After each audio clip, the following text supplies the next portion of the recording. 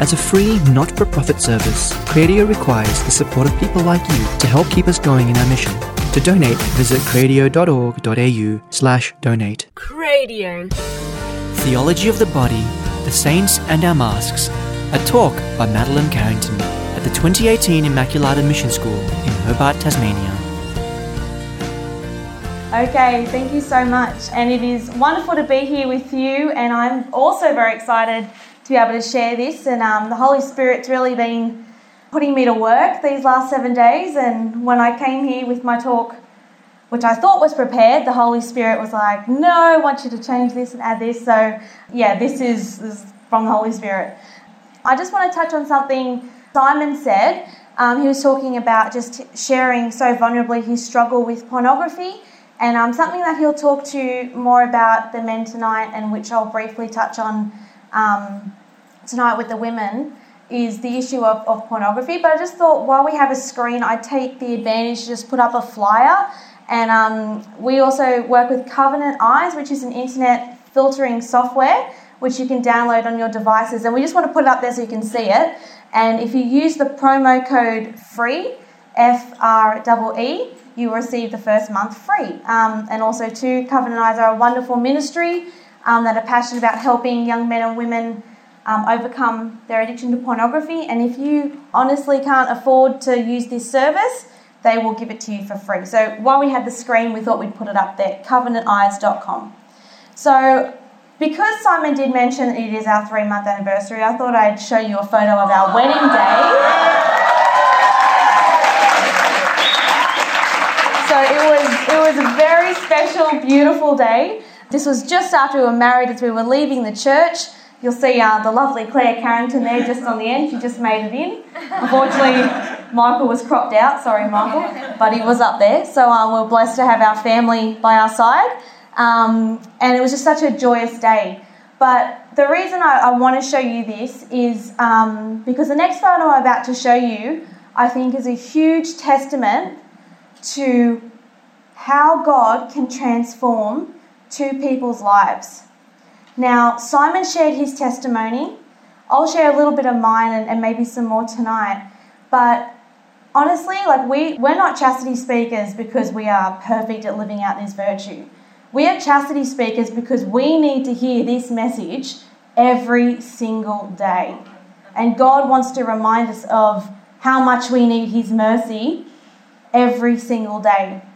So at our reception, Simon actually, in front of 300 guests, washed my feet as a testament to everyone in that room that he was promising to lay down his life and love his bride as Christ loved the church. So can everyone give it up for my husband, please?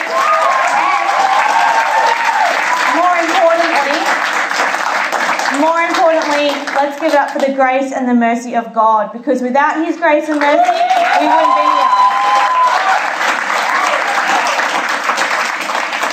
So, yeah, amazing what God can do, how he can pull two sinners out of a big mess, and his light and his love can shine in our life and help us and lead us to the beautiful marriage that we have to work on every single day, but are blessed to be part of. So I'm going to start by letting none other than St. John Paul II take over from here and give you a few words of wisdom and beauty. So just watch this video for about 6 minutes and then we'll unpack it. Dear women, I greet you all in the name of Jesus Christ. He is the way, the truth, and the life. When Pope John Paul II was coming to Denver for World Youth in '93, reporters were predicting an absolute failure. They thought maybe from the whole world he might manage to get 20,000 people to show up. 750,000 young people came to this field to celebrate their Catholic faith with the Pope. I was one of them. Apparently none of us had gotten the memo that Catholicism is irrelevant and out of touch with the needs of young people. John Paul II lived into his 80s. He wore, a Roman outfit. He had Parkinson's. And yet to his dying day, he could draw more young people than Justin Bieber, One Direction, or any popular band put together. There's nothing more attractive than holiness. John Paul II had a really rough childhood. You know, an unfortunate reality about life is that heroic souls tend to only be chiseled out by tragedy. When really bad things happen to us, we either get bitter or better. Before he was born, his big sister died. Growing up as a little boy, he loved his mom like any little boy did, and he later called her the soul of home. When he was 8, his mom died. With just him, his dad, his big brother, he looked up to his big brother so much. 4 years after his mom died, his big brother died. People described him in 6th and 7th grade as being kind of withdrawn and quiet. With just him and his dad left, his dad was everything to him. His dad was like his father, filled the mother role, his mentor, his friend. Growing up with his dad in Poland, the Nazis took over his country when he was 19.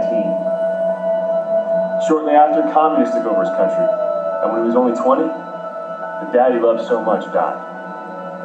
He later said, at 20, I had already lost all the people I loved, and even those I might have loved, like my older sister.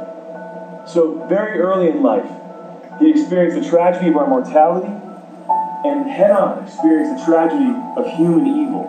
And yet he was renowned not for his bitterness or his hardness. He was renowned for his courage and optimism in the face of evil. He had this almost supernatural grin in the face of what he called the culture of death. His favorite phrase that he repeated constantly was the one that Jesus said more times than any other in Scripture. Be not afraid. And he was also renowned for his love. As bishop, he wrote, everyone had direct access to me at all times. All were welcome to my home. And he was never too busy for anybody, no matter how big of a deal he became. And as Pope, he wrote, I don't like the word crowd, which seems too anonymous. I prefer the word multitude. He had this like supernatural sharing in the heart of God the Father. He literally noticed and loved everybody. I think that's why, being a World Youth Day in a crowd with 750,000 people, and I remember being a half mile away from him. He was like a little white speck on the stage, and people around me were crying. They felt personally loved and reached out to. And they were. The Pope's secretary said that for the Holy Father, to meet another person is to encounter God. The Pope even loved the guy who shot him at point-blank range. He forgave him. They became friends. And the friendship and forgiveness that he experienced in the Pope changed his life. Despite all the suffering he went through, all the darkness he saw, Pope John Paul II faces every day with prayer. I was in St. Louis in the Archbishop's residence there, and he pointed out a kneeler to me and said, you see, when the Pope was here in the city of St. Louis, he came down and knelt there at 4 a.m. He didn't move until 6 a.m. People who worked with him said he visited the Blessed Sacrament constantly. That superhuman courage and love, it came from the fact that his heart was close to the heart of God. Early in his papacy, when Pope John Paul II visited his homeland, Poland, for the first time as Pope, his people were being crushed by the communists, who were taking every opportunity they could to suppress the church. And this beautiful central theme of his message that he repeated everywhere he went was this: you are not who they say you are. Let me remind you of who you are. In a world that would have us lose ourselves in materialism, in sin, in godless and lifeless philosophies, John Paul II stood out like a light, shining in the darkness, reminding us of who we are. All the forces of death, in spite of all the false teachers, Jesus Christ continues to offer humanity the only true and realistic hope. He is the world's true shepherd. He never ceases to repeat with the same vigor and love, I came that they may have life and have it abundantly.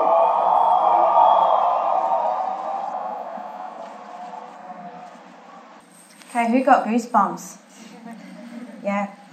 So, clearly St. John Paul II has had a huge impact on both Simon and my faith. And I wanted to show you that whole video because it explains it. Chris Stefanik has a great ministry called Real Life Catholic and makes these incredible videos, and I thought, why not share it? Because it's so powerful. Every single time I watch it, I get something new and something different out of it.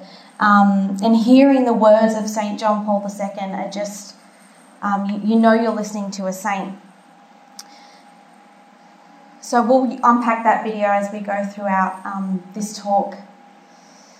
So, sorry, that's a little small. I didn't realise how small that would be. But I think the great question of humanity is, who am I?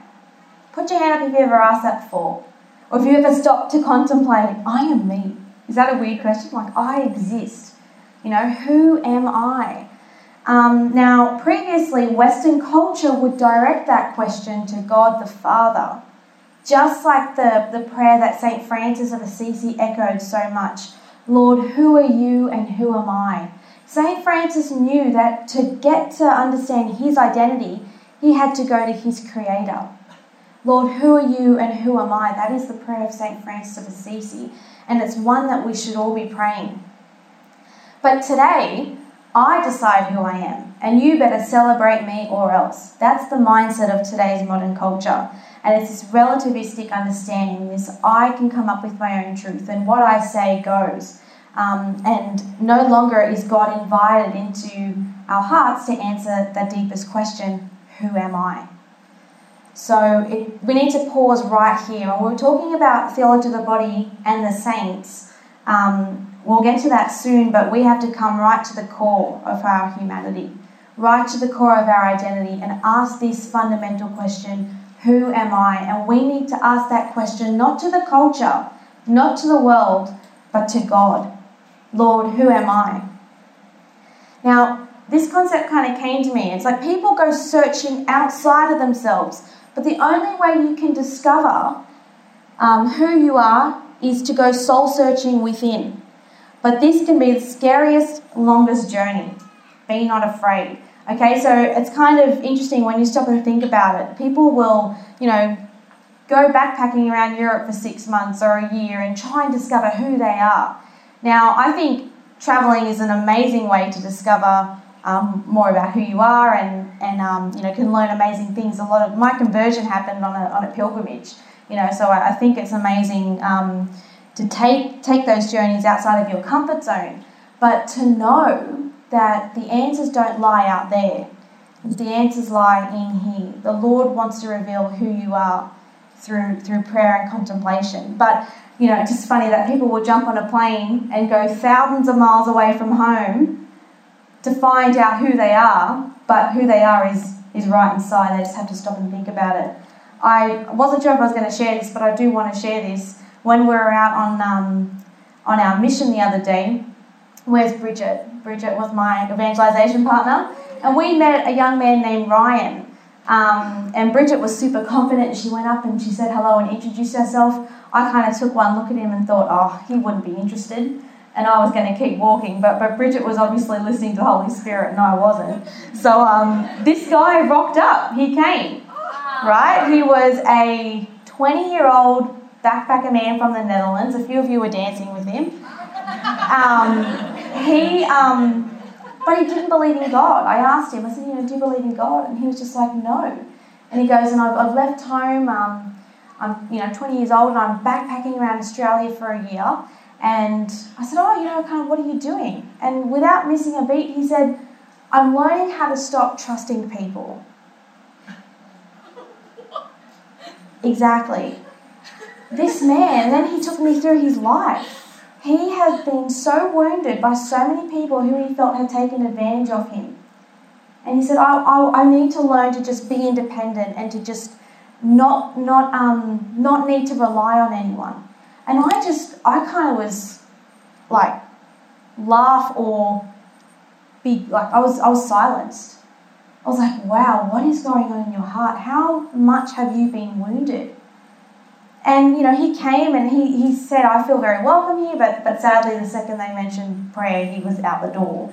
But we can pray for him. His name's Ryan, so pray for Ryan. But this man was doing this. He was trying to find himself. Okay?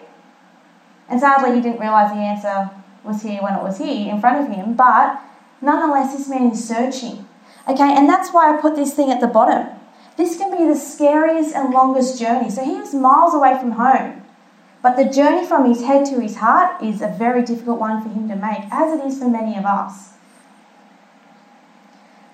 Okay, now Tom started with the first talk on looking at the meaning of life, and he referred to this encyclical by St. John Paul II, The Redeemer of Man. And I want to come back to this because this quote is fundamental. Man cannot live without love. Man cannot live without love. Now let's pause. Try not to read ahead. What is love? God. Sacrifice. Okay? Willing the good of the other, as St. Thomas Aquinas would say. God is love. Okay? So man cannot live without love. He remains a being that is incomprehensible. So he can't understand himself without it. He's incomprehensible for himself. His life is senseless if love is not revealed to him. Now we are blessed. We have a God who loves revelation. Okay, the greatest way God revealed himself to us was through the man of Jesus Christ. But God doesn't stop there. He's constantly revealing himself to us in the beauty of a sunset, in the gift of another person, okay? We heard it on that video. For John Paul II, St. John Paul II, to encounter another person was to encounter God. Okay, we need to approach people with that same mentality, that same disposition of heart. If he does not encounter love, if he does not experience it and make it his own, if he does not participate intimately in it, this, as he has already been said, is why Christ the Redeemer fully reveals man to himself. There is the answer, ladies and gentlemen. If you want to get to know who you are, learn who Jesus is. Because man finds his identity in Christ. Okay. Now, this might be a little scary, but we're going to go pretty deep. Is that okay? Yeah. You going to come with me? Yeah? Put your goggles on. We're going deep, okay? Okay. I'm going to pull out a quote from C.S. Lewis. From his book, The Problem of Pain. So you sure you still want to come with me? Yes? Okay. So this is a quote. Oh, that's really unreadable. It looks good on my computer. All right. Yeah, it's deep. That's right. You got to really search for it. I'll read it out. Bad graphics. Okay.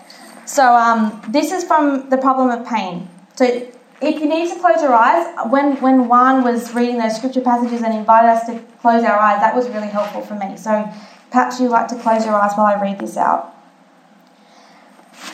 Apparently then, our lifelong nostalgia, okay, or our longing, our yearning. So our lifelong nostalgia, our longing to be reunited with something in the universe from which we now feel cut off, to be on the inside of some door which we have always seen from the outside, is no mere neurotic fancy, but the truest index of our real situation. Okay, pause.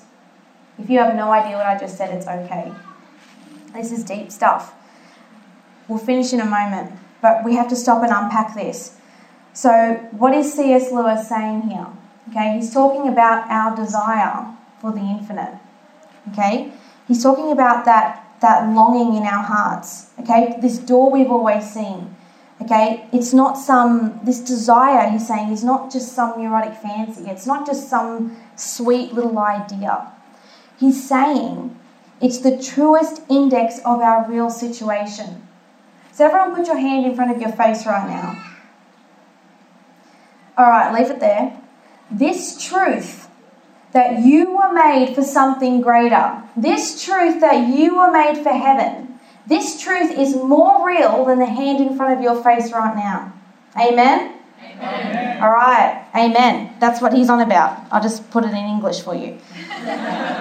I'll go on. And to be at last summoned inside, so inside this truth, would be both glory and honour beyond all merits. And listen carefully here. And also the healing of that old ache. Oh, did you feel that? Like, we long for heaven. Like, it's that ache that Simon was talking about. I love it how C.S. Lewis is like referring to is the old ache. Oh, my old friend, like you're nagging me again. Yes, I know I'm made for something greater, but I'm not there yet. And this, I love this excerpt from The Problem of Pain because he's saying to be there, to finally have my heart's desires fulfilled would be both glory and honour. And the good news is, ladies and gentlemen, you are made for that. Okay? Now, what I just read from C.S. Lewis matches perfectly St. Augustine's, our hearts are restless until they rest in you, O Lord. That's what this journey is all about. Our hearts are restless until they rest in you, O Lord. And, suspense, I've just put here, I want to pause for just a minute, just a moment, and I just want you to enter into and listen. Listen to the cry of your heart. Listen to the ache in your own heart. If you've never felt this, if you've got no idea what we've been talking about in regard to that ache, please sit before adoration and contemplate your desire for heaven. Because you are made for nothing less. Okay, let's just take a moment. Just think about that. Can you feel that ache in your heart for something greater, for something that this world cannot offer? Could continue that in prayer. Christopher West says, saints are not perfect people. They are people who know that they are perfectly loved in all their imperfections.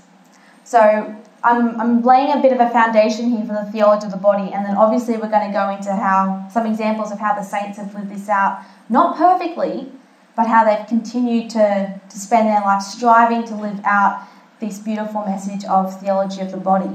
Now, we have to pause here and look at these incredible witnesses around the room, okay? Some amazing saints here. But none of them were perfect. Okay, the only perfect person, aside from Christ to walk the earth, was our Blessed Mother Mary. Okay, all these other saints, they didn't have anything extra than what we've got. There was no special eighth sacrament reserved for the saints. Right? They had all the same tools that we had. Okay, but they were able to acknowledge that they weren't perfect and they were in great need of God's mercy. Okay, and that's when God had an open door to come in and transform them. Okay, because like how Simon shared his testimony, it was only when he surrendered to God, it was only when he let God take over that God was able to come in and transform and start that healing process. And the saints were no different. Now, I found this image. For those at the back who might be a bit hard to see, it's an image of all the saints in heaven, and you've got Jesus on the cross, and all the saints are looking up and praising Christ crucified.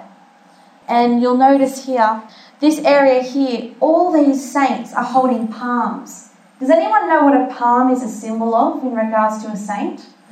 Martyr, thanks James, right? Yeah, exactly. If you ever see an image of a saint with a palm leaf, it symbolises they were a martyr. So I just like to point that out because I think the virgin martyrs are a great testament to living out a life of purity and the theology of the body, essentially. But we've got these saints here in heaven directing they're understanding that Christ crucified is their salvation. And we have to do the same. You know, it's by his wounds we are healed. By his wounds we are healed. I've got obviously two heroes here, St. John Paul II and St. Teresa of Calcutta. Now, saints were friends, okay? So saints build saints. That's why it's important for us to commit to living lives of virtue and strive and help each other in our journey to sanctity, because saints build up saints, okay? You've heard that phrase, iron sharpens iron. Okay, so yeah, saints build up saints. So St. John Paul II and St. Teresa of Calcutta were great friends, as were St. Francis of Assisi and St. Clare, and many, many other saints that we have. Now, you just heard the story of St. John Paul II, okay? You saw the loss and the devastation. And I love what that video says. Suffering can either make us better or bitter. Now, you would think that a young man at the age of 20 who'd lost all of his immediate family and was experiencing the devastation of World War II in his country that he loved so much would be a little bit bitter. I know I would really struggle to see any goodness in what was going on around me. But this man still believed in the goodness and the beauty of human love. And look at the gifts that he gave us. Put your hand up if you will in some way attribute the love you have for your faith to St. John Paul II. Look at that. That's probably 3/4 of the room. I would not be here standing talking to you today if it wasn't for this man. I had a huge kind of conversion at World Youth Day in Madrid. And World Youth Day was started by St. John Paul II. And the teachings of Theology of the Body pulled me out of a lot of mess in my life. So he wasn't spared of suffering. He certainly experienced it to a great degree. Now, Mother Teresa, she experienced a very long period of darkness, of not feeling Christ's consolation, his presence, but she was faithful in that. And she has that beautiful quote, "You were not called to be successful, but faithful." Okay, and it was Mother Teresa who was able to see beyond someone's mess and love them like Christ. Okay, I also feel like Mother Teresa, I was just reflecting on this, I've never thought of it really before, the impact that she's had on my life. But I really came to understand the dignity of the human person by doing some mission work with the Missionaries of Charity and seeing how they loved the orphans and how once they put all of these children to bed, they would go out in the streets of Mexico City, which is where I was doing some mission, and they would go and look in dumpsters for abandoned babies, and that just, that experience is for another time, but that I took years to unpack what that did to me in regards to how I viewed other people and the dignity and the sanctity of every single human life. So besides their sufferings, they were able to love as Christ and look beyond that. Now we have to remember, hurt people hurt people. When we are suffering, we become, and we're not directing that suffering to the person who can heal it, we become bitter and angry. We are in need of healing. There's nothing to be ashamed of in that. And it also, this is from a quote from the video, heroic souls tend to be chiseled out by tragedy. Okay, there's no better example there than St. John Paul II. Trust God with your pain. Your stuff, okay, whatever you're carrying is not an obstacle to intimacy with God, but rather a gateway, okay, to his mercy. Open the gate to Jesus' mercy and love. Okay, your stuff is not a barrier that you need to keep between you and God. You've got to let him in. Now, holiness is attractive, okay? Again, from the video. There's something attractive about holiness. We want to be around people who are living out a life of virtue, who are close to Jesus. There's something attractive. That's what drew me to the faith, was young people who were just in love with God, who were on fire for God's love. Masks don't work with God. This took me a long time to learn. It was a very painful journey. Masks do not work with God. We go around, okay, we live in a culture that celebrates masks. You know what I mean by that? Like, we're always covering up our wounds or always, looking like our life is perfect and everything's great. They don't work with God. He sees straight through them. In fact, he invites us to take them off. Trust in his love for you. Now, I want to share a brief story about how this has impacted me. Now, I'm sorry if some of you are sitting there going, okay, where's the theology of the body link? I'm not getting it. It's coming, okay? This is foundational, okay? We have to ask these big questions, and we have to dig deep before we go into, is massiveness a word, or the hugeness of this message, okay? Because it's a big message, okay? Has anyone seen the Theology of the Body book? Yeah, Simon's carrying it around at the moment. He's reading it. But it's like 129 audiences that St. John Paul II gave over 4 or 5 years. And if you've ever tried to read St. John Paul II, it's not the easiest thing to read. He's very philosophical and very deep. But so there's a lot to unpack there. That's my point. So I just want to share, just a brief story about how I've come to learn this. I guess I'm the eldest child of 3, and I think I did grow up always kind of feeling like I had to have it all together. Now, this wasn't a pressure my parents put on me by any means. It was a pressure I put on myself. Being the eldest child, I was, straight A student. Mum and Dad would go to the parent-teacher interviews and they'd say, we can't ask any more of her. She's studying, she's trying her best. And I wasn't, a genius, but I would always put in 100%.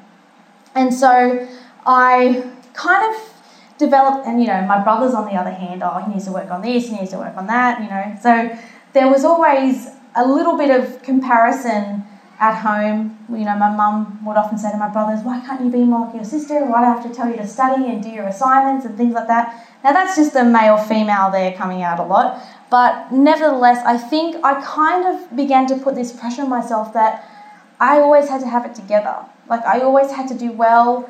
That's when I was most lovable, kind of thing. And like I said, my parents didn't put this on me. I put it on myself. And, everything, I got into my uni degree. I, did well in HSC, all of those things. It was tick, tick, tick. Everything was going great. And then when I got into my faith, I thought I really had it all together, and I was like, I've got this great prayer life. I've got these awesome friends. I'm going to be a saint. Life is awesome.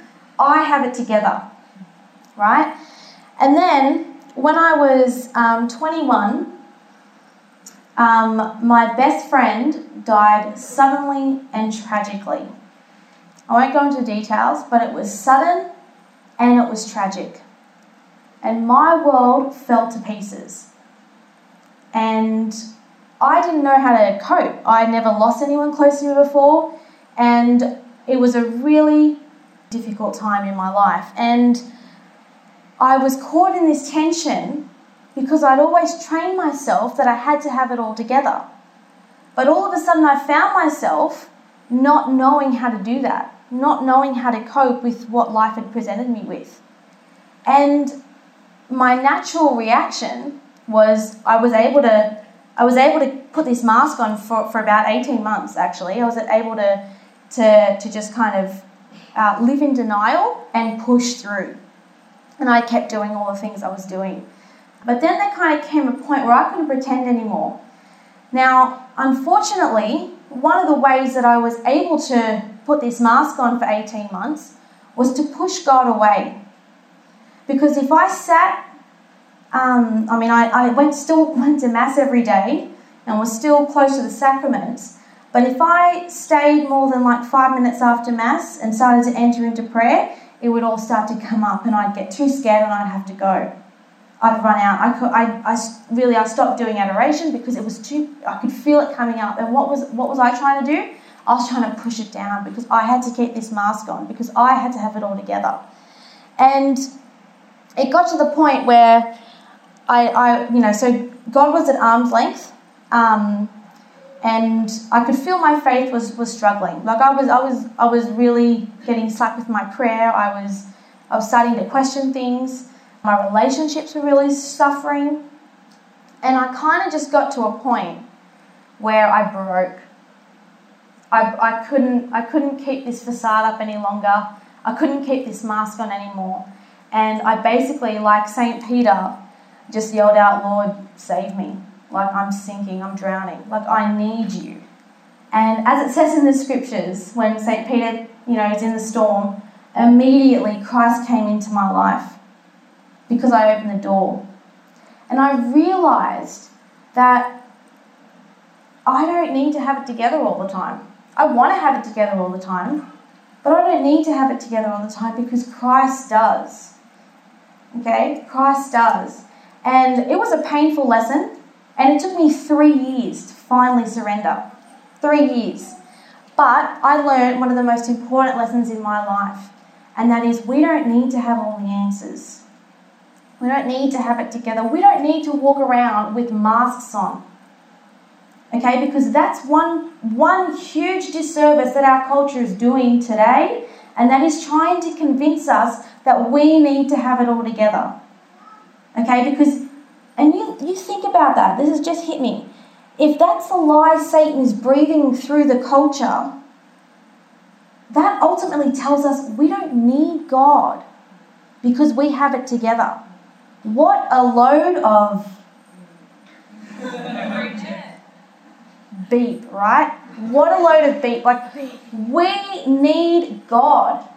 We need Jesus, okay? And Lord, save me. Lord, come. Come into this mess. Come into this darkness. Come into this wound. I need you. Pull me out. Like he pulled St. Peter out, and he will come. I wasted 3 years of my life thinking I could do it myself. And poor Jesus is just there shaking his head, looking at the clock, like, hurry up and figure it out. You can't do it without me.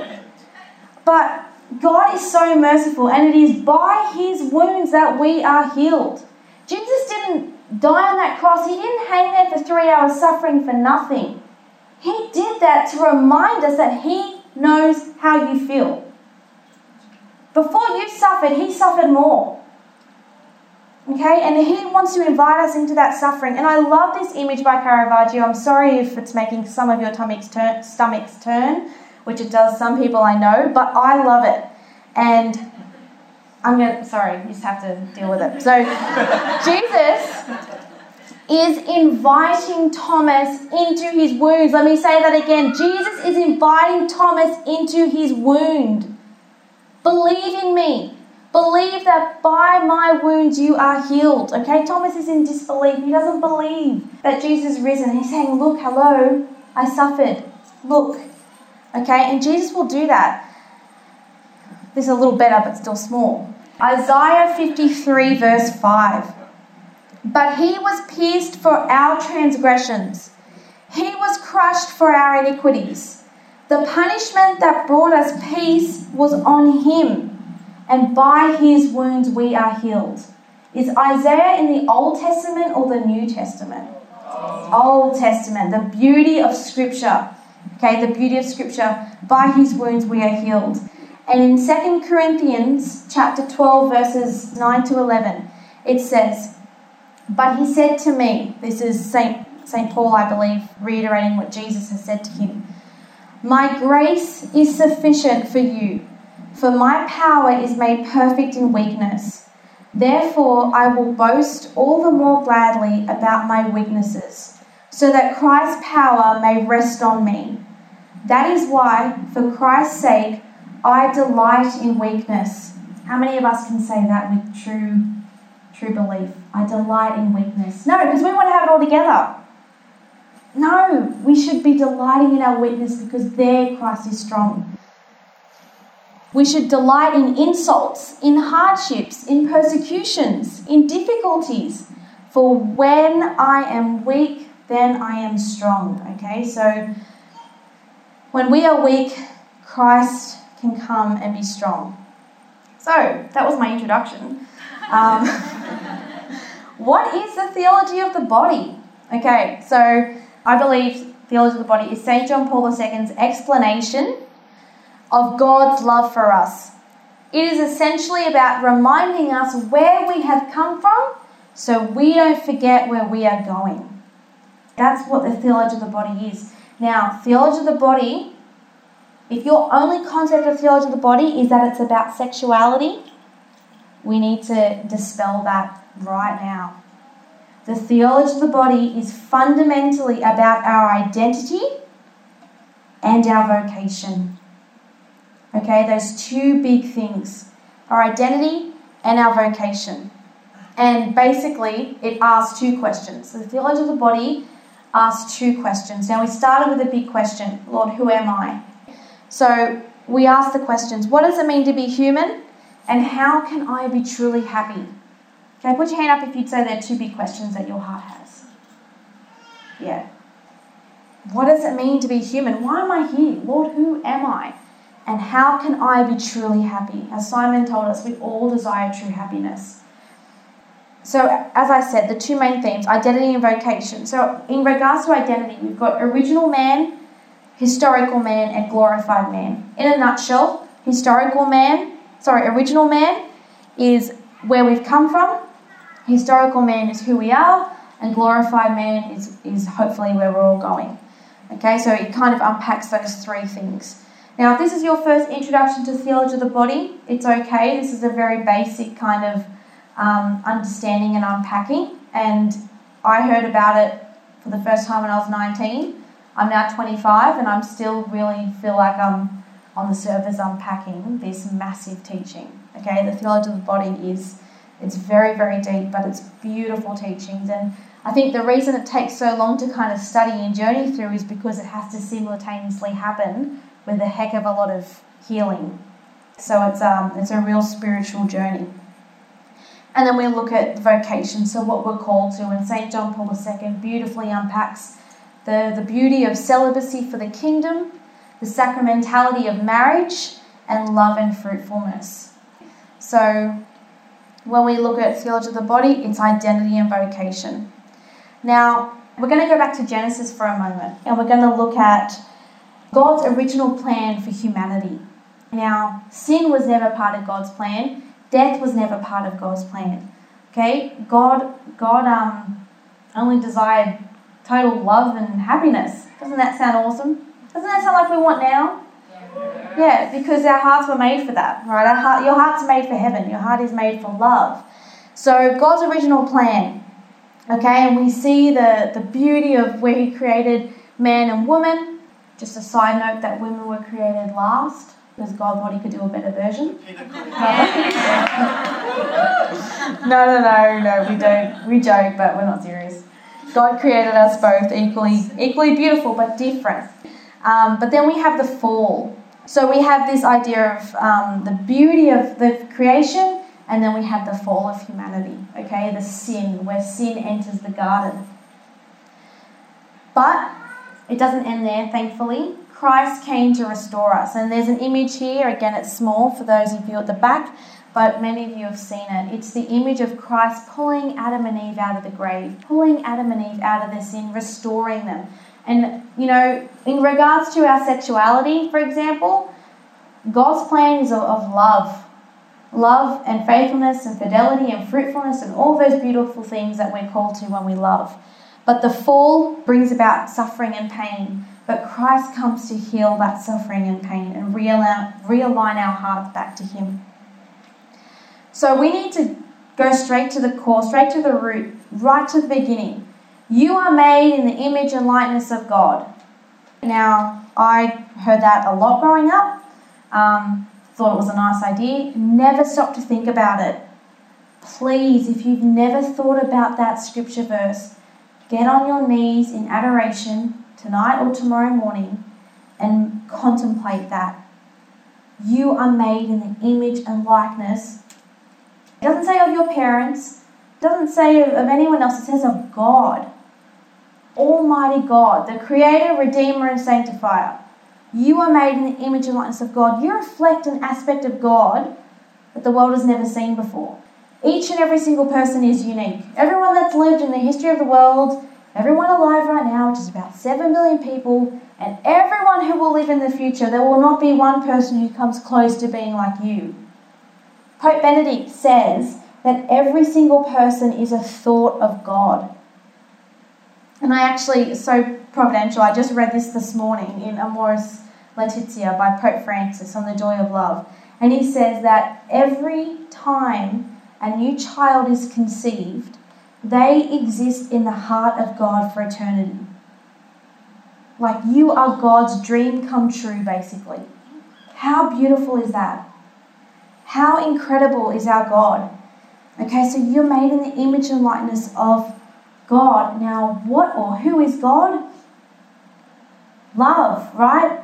First letter of St. John chapter 4 verse 8. God is love. Who desires to love and be loved?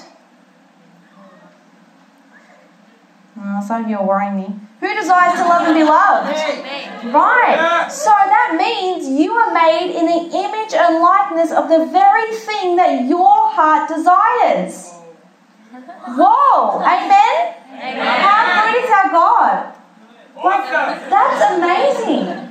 That's amazing. Now, in light of that, flick back to what Simon was saying about how these desires for love are that GPS that God gives us back to Him. He's merciful. He is good. Now, in light of understanding the dignity of our bodies, because we are created body and soul, right? Both are good, both are holy. And St. Paul tells us, do you not know that your body is a temple of the Holy Spirit within you, which you have from God? You are not your own, you were bought with a price. So what we do with our bodies really matters. Now, Jesus asked this question in the scriptures, who do you say that I am? I want to challenge you to ask that to God. Lord, who do you say that I am? Who am I? Okay? Now, identity and self-worth comes from God. That's fundamental. That was a huge game changer in my life when I realised that my worth didn't come from the people in my life, didn't come from my friends, didn't come from my boyfriend, didn't come from what other people thought about me. My worth came from God. Okay, but our culture does not proclaim that. Our culture says we need to have it all together and then we are loved. And we see this all over social media. I said that word, social media. Now, I'm not pointing the finger here. I'm right here with you. But we need to be honest for a second. Social media is a breeding ground for self-doubt. It's a breeding ground for self-doubt. What happens with social media? We convince the world that we have it all together. After my morning coffee, Snapchat, hashtag my life is awesome.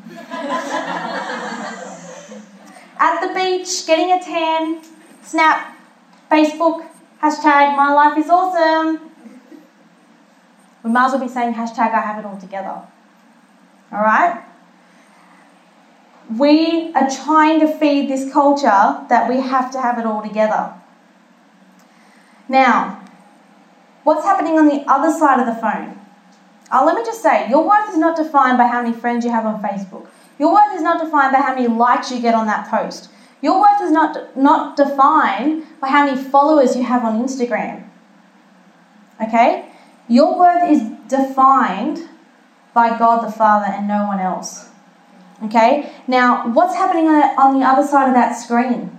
Someone's sitting at home having a boring Saturday morning. Okay, they didn't go out and get coffee. They're not at the beach. They're sitting on their couch, scroll. My life is worthless. My life is boring. Oh my gosh, that person's having so much fun. Oh my gosh, I'm so jealous. Oh my gosh, I better post something before everyone thinks I don't have it all together. Snap, hashtag, selfie with my cat, my life is awesome. Alright, it's like we're desperate for affirmation. We're desperate for someone to like our Facebook post. Now, I know this because I've been there. Okay? And I've also been on the other side of the scrolling going, oh my gosh, my life's worthless, my life's boring. This person's having so much fun. We've got to cut this out because we're feeding ourselves a lie. Alright? And in light of what I just shared, that story, okay, we need God. And all this stuff, it's going to pass away. Okay, I'm not saying I've got all these things. I've got Facebook, Twitter, and Instagram. But I'm very cautious of how I use it. And I'm very cautious about how much time I spend on it. If you add up all the time you spend on social media and change it with adoration, your life will look a lot different. as mine did when I started to cut these things out. All right. Here we go. Jesus is telling us. We ask him the question, who do you say that I am? And he puts out his arms. I'm saying you are worth this. That's where our worth comes from. To me, I'd rather see that than 200 Facebook likes, wouldn't you? That's what your worth is. Your worth is not, it's just nothing to do with social media. Okay, hashtag I gave my life for you. That's where your worth comes from. Okay? To love is to be vulnerable. C.S. Lewis. Is there any more vulnerability than Jesus on the cross? Is there any more vulnerability than Jesus on the cross? To love is to be vulnerable. Where's the vulnerability in social media? Oh my gosh, don't be vulnerable on social media. No way. You've got to have it all together. Now, this is a woman who didn't have it all together. The woman at the well. And Jesus came, and I'm not going to spend much time on this because someone mentioned it the other day, or it was in a homily, and I thought, what providence? And it was explained so beautifully. But this woman didn't have it all together, and Jesus came and he sorted out her mess, but her door was open. St. John Paul II, it is Jesus you seek when you dream of happiness. Okay, your body speaks a language. This is where we're going deeper and deeper here. This is from Pope Francis. Sexuality is not a means of gratification or entertainment. It is an interpersonal language wherein the other is taken seriously in his or her sacred and inviolable dignity. Now, one thing we have to understand is when we're talking about our worth, our dignity, our identity, we have to understand it in light of the virtue of chastity. Okay, because again, chastity is not just about sex or sexuality.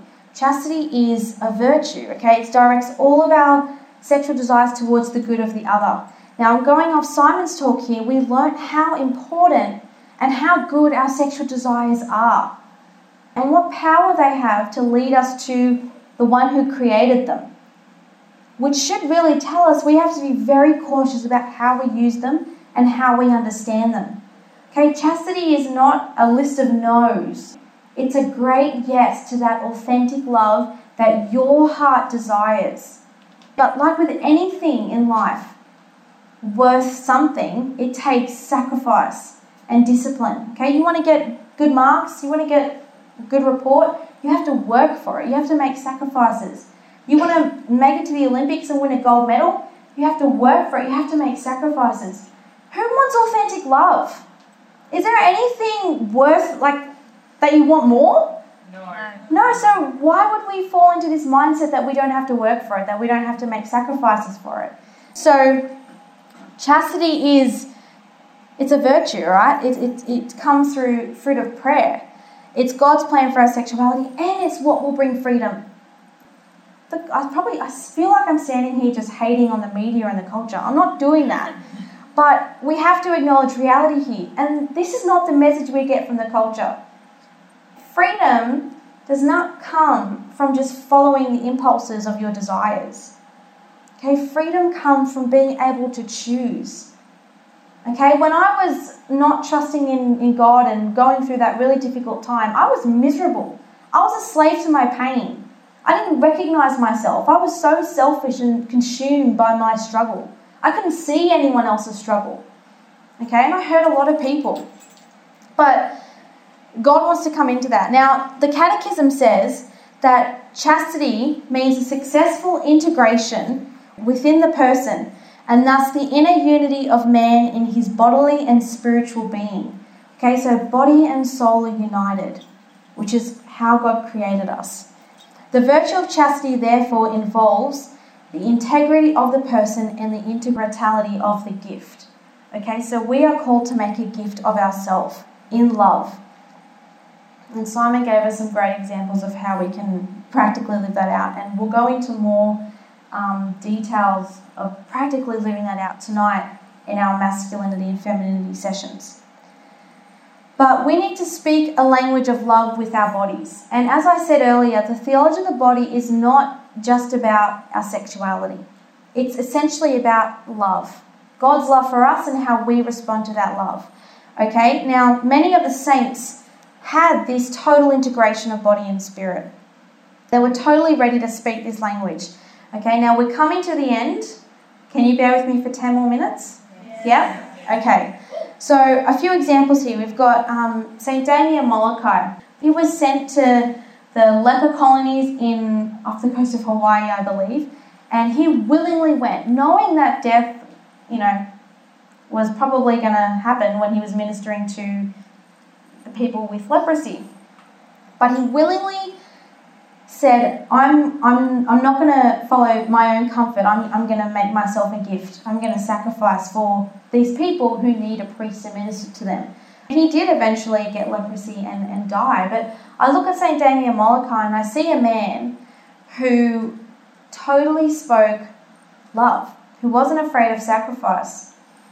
St. Gianna, she had the option, I don't know if you know her story, but her fourth child, she developed a cancer in her uterus, and she had the choice of whether or not to resist the medication and save her baby, or abort her baby and go through with the medication. And she was like, I'm this child's mother. I'm not gonna abort this child. And so she gave birth to a baby girl, and she died 7 days later. Okay, from complications and her sickness and everything, but willingly just was like, I'm here to love, like I'm here to make a gift of myself, just as Christ made a gift of himself to us on the cross. Beautiful side note, St. Gianna's daughter actually sat in the front row of her mother's canonization. So just, God calls us to greatness, okay? Pope Benedict says, you were not created for the comfort of this world, you were created for greatness. Now, greatness doesn't always feel good. To choose the uncomfortable isn't easy, but we are lined around here. We are surrounded by men and women who chose the uncomfortable, who essentially chose Christ. And look where they are. They're in heaven. They are experiencing what their hearts truly desired because of their heroic actions. And that's what we're all called to. St. Maximilian Kolbe, we all know his story. He knew his identity, but this is the thing about these people. They knew who they were. And when you know who you are, you're able to give yourself in love. Okay? You can't give what you don't have. Then we've got Blessed Miguel Pro, okay, who willingly see some thumbs up, who was willingly died for his faith. And St. Lawrence, okay, fearless. Who knows the story of St. Lawrence?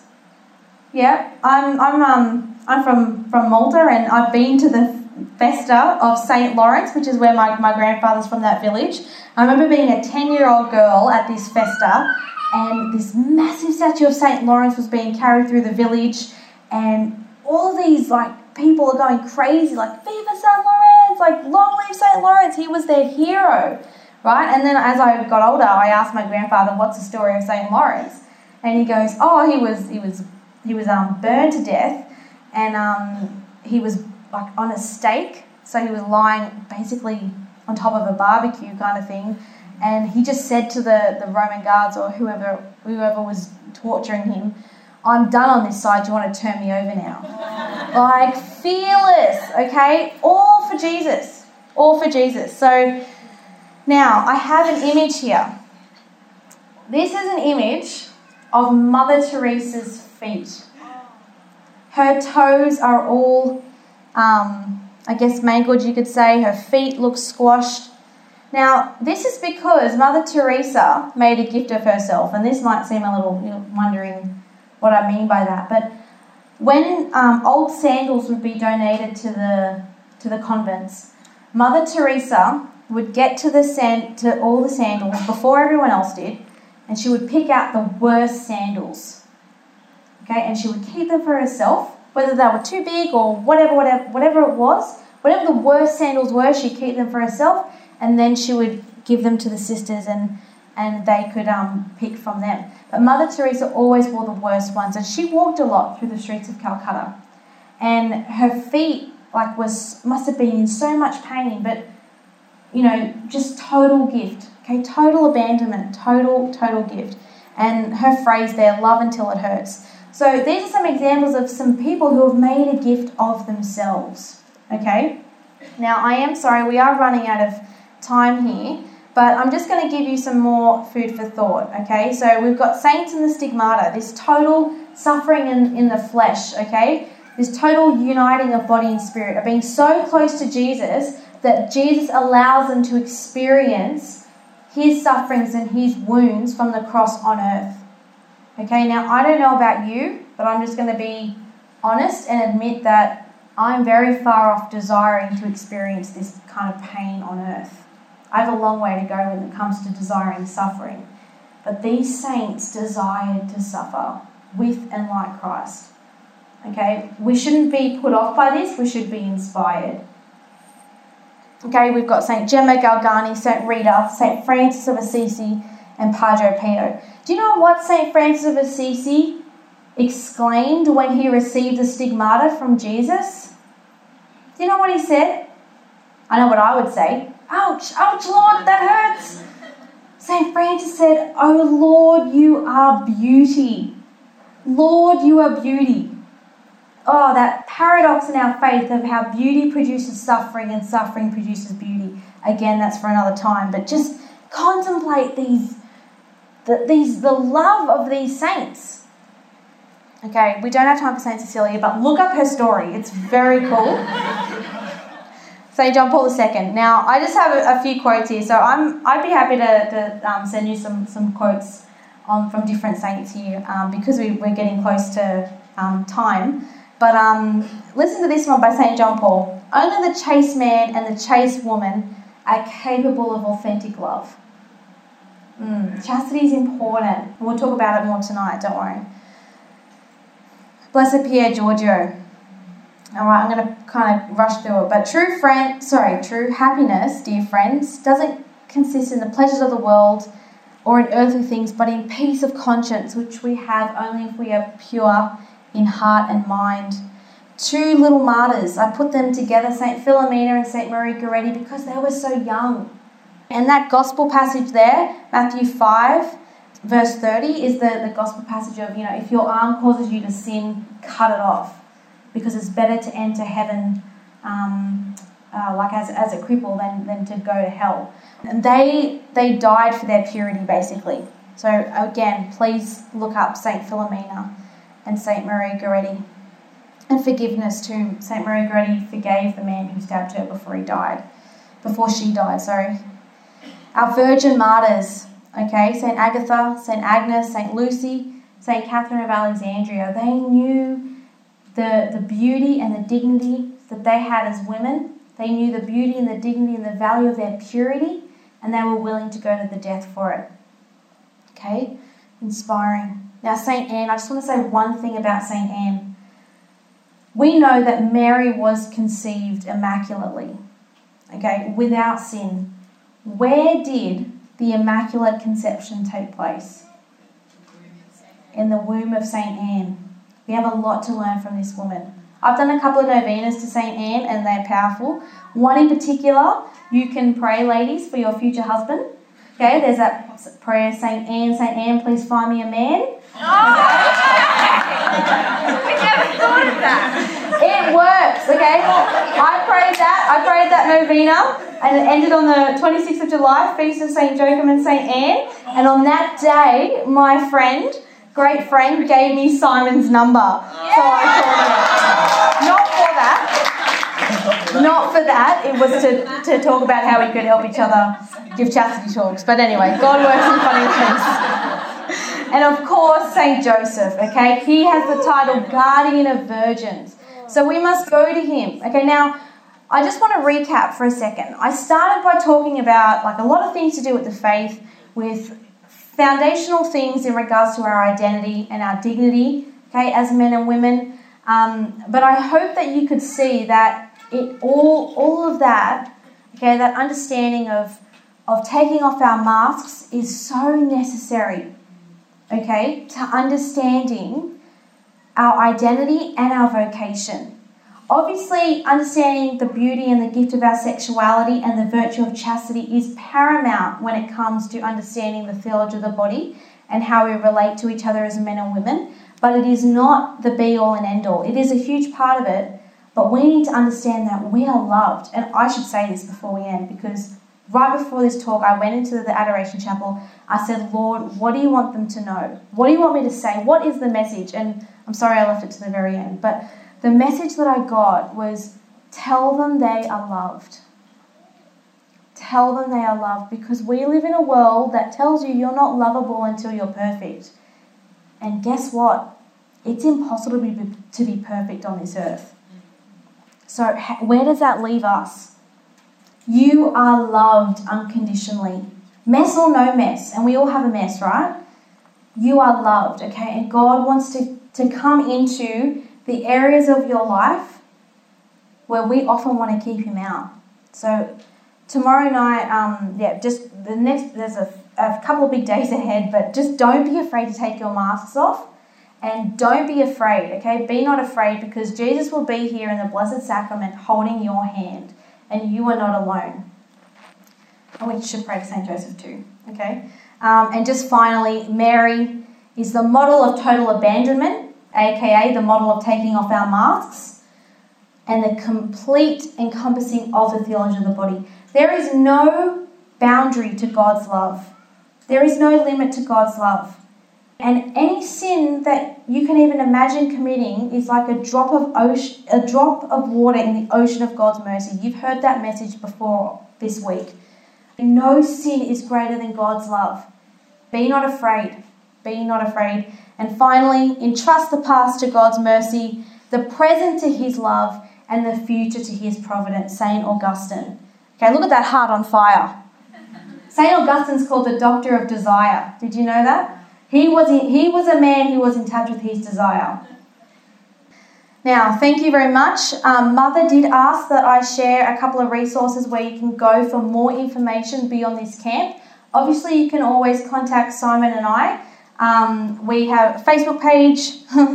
I know I told you about social media, but we use it properly. Okay, Facebook, Twitter and Instagram, Fire Up Ministries. My email's on the bottom, and there is also 2 apostolates I want to promote. The Chastity Project, which is run by Jason and Christalina Everett, and there's Matt Frad, Christopher West, Sarah Swafford. They'll give you access to all of them, and they have their own ministries that have great questions and resources on all of this stuff. And also to Perusia Media, an Australian-based media organisation that distributes these resources. Okay, so they're partnered, and we're partnered with them too. So, yeah, email's down the bottom, and we'll hear the rest of the camp, and we'd love to chat with you. So thank you for your time. God bless. That was Madeline Carrington with Theology of the Body, the Saints and Our Masks. This presentation was part of the 2018 Immaculata Mission School held in Hobart, Tasmania, on the theme, Being a Disciple of Jesus. For more talks, interviews and shows, visit cradio.org.au.